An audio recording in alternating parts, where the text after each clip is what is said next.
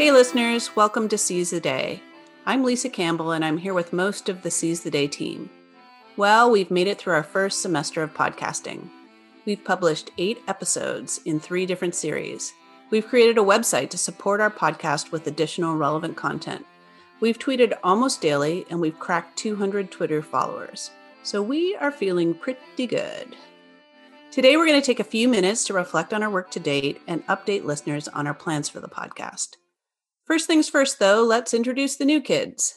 Since we launched in August, Brendan Gertz and Nora Ives have joined our team. Do you two want to say something about yourselves and your interests in podcasting? Sure, I'll start.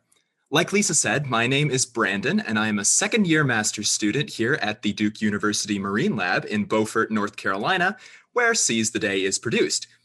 I got involved with our podcasts early this fall when Lisa mentioned that there were opportunities for master's students at the lab to help out. My personal interest is in the social science of the ocean. How do you take on a topic as broad as the sea, including everything from coastal fishery rules to microbes on the seafloor, and connect those to people's lives in a real, meaningful way? I've spent time acting on stage and giving presentations in aquariums, but I'd never been part of a podcast before, so I was really excited to get involved with Seize the Day. And so far, I've had a great time here digging into those big science communication questions.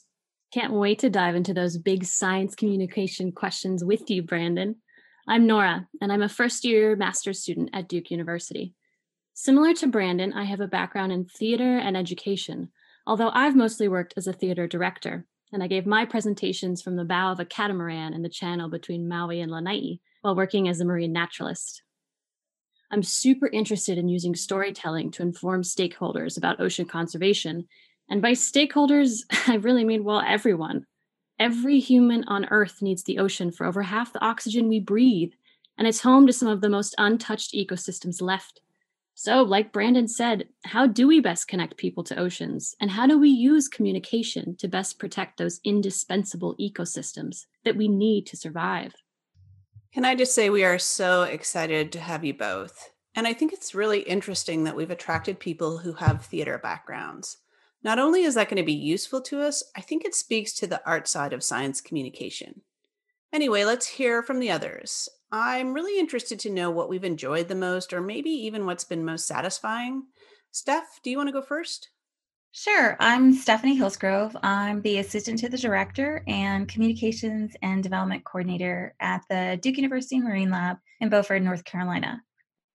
I think what's been cool is that at the start, we didn't necessarily delegate tasks, but interesting enough, we all sort of fell into a role that we really enjoy. And my role on the team has been primarily social media, specifically managing our Twitter and Instagram accounts. And I'll take this opportunity to say that if you'd like to follow us on social media, we're at Seize the Day Pod. When we launched our first episode at the end of August, I think we all collectively held our breaths, feeling a bit unsure about how things would go. And let's just say our Marine Lab community came through for us. Faculty, staff, students, friends immediately started listening to the podcast and following us on social media. Our community has been so supportive. And then the podcast took off. And now we have over 200 followers on Twitter, over 150 followers on Instagram from current Duke students, alumni, other groups and organizations at Duke, as well as other institutions, and many, many more. We're very grateful. Thank you. I've really enjoyed posting about the different series as well as the individual episodes on social media, and always love to see the comments, the retweets, the mentions. It's great. Janelle couldn't join us today, but she's also been great about tweeting through the library's Twitter account. I agree. It's Hafa Lobo here, by the way. I'm a PhD student at the lab. But yeah, it's very satisfying to see all the social media activity. For me, there's a lot that goes on behind the scenes when we're publishing 2 episodes a month, and this has been a great learning experience. It's also really exciting when we have evidence that it's not just our friends and family listening. I was invited by the Coastal Society to talk about our podcast. We were featured in the Duke Magazine and the Carteret County News Times, and also wrote a more personal piece for Upwelling, a publication by the Nicholas School's Ocean Policy Working Group. It's great to see all of our work getting attention. Personally, I'm really happy with our Whale Pod series, and not just because it's the one that I edit. WhalePod episodes are hosted by Dr. Rennie Tyson Moore and are created by the students in her marine mammal course. What I think is great about that is how it expands the number of people generating content, which increases not just the topics we have available, but also the diversity of perspectives on Seize the Day. So far, we've had episodes on dolphins in Taiwan, killer whales in the Pacific Northwest, and the impact of sound on marine mammals all around the world. Those 3 episodes represent the work of 8 authors and 9 expert interviewees. I've been very impressed with the scope of it all and the insight that scope makes possible. Yeah, that's a really great point, Brandon, and I hadn't thought about it that way. For our lack of experience as podcast producers, I've been pleasantly surprised at how things sometimes just come together serendipitously. So, for example, you guys will remember we scheduled episode 4 on ocean plastics without knowing that an ocean plastics expert, Jenna Jambeck, who was referenced multiple times in that podcast, would be our guest speaker at the Marine Lab the following week. And then one of our graduate students, Zoe Diana, was presenting in a United Nations Environment Program webinar on the topic of single-use plastics the week after that. It really highlighted for me how the podcast and our website can reflect and really amplify some of the interesting work that we're doing here. As the newest team member, I haven't officially worked on anything yet, but I can't wait to dive in. And I'm also very excited to collaborate with Allie Jennings. Oh, that's right. Allie will be here next semester. Should we call him? Yeah, let's do it.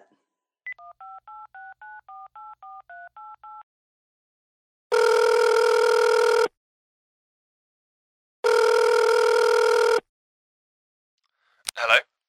Hi, Allie. It's Lisa. We're just recording Seize the Day and talking about what we're looking forward to next. And your name came up. Would you like to introduce yourself to our listeners? Sure. Hi, my name's Ali. I'm from London in the UK, you can probably tell. And I'm coming to the Marine Lab next spring as a science communicator.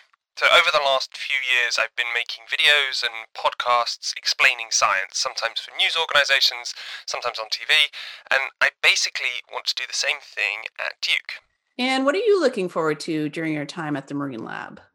I think the Marine Lab's a really interesting place. It's a top-tier academic institute, but instead of being squirreled away in a university campus, it's embedded in the local community. So I'm super excited to get out there with my little handheld recording microphone and just talk to people around. Students, professors, fishermen, farmers, hotel owners, just to understand what makes everything tick.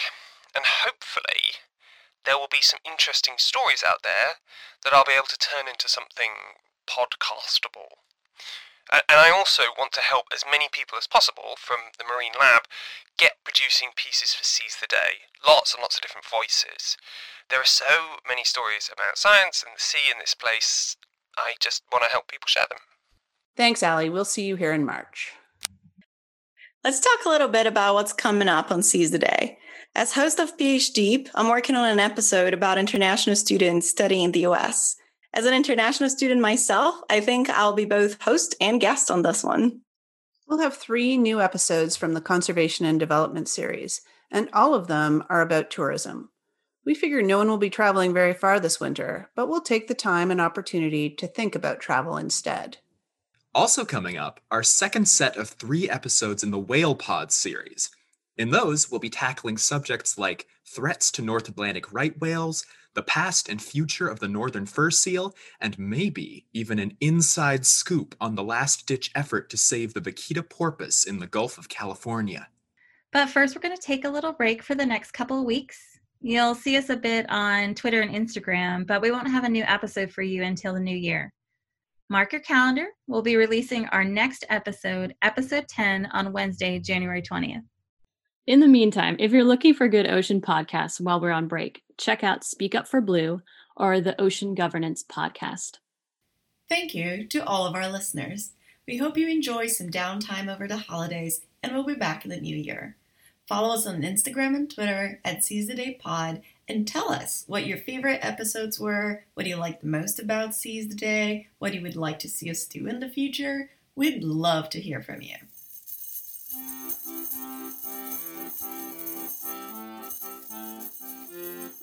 Today's podcast was written by the Seize the Day team and edited by me, Hafa Lobo. Our theme music was written and recorded by Joe Morton. For more information, you can visit our website at sites.nicholas.duke.edu/seize the day. Happy holidays!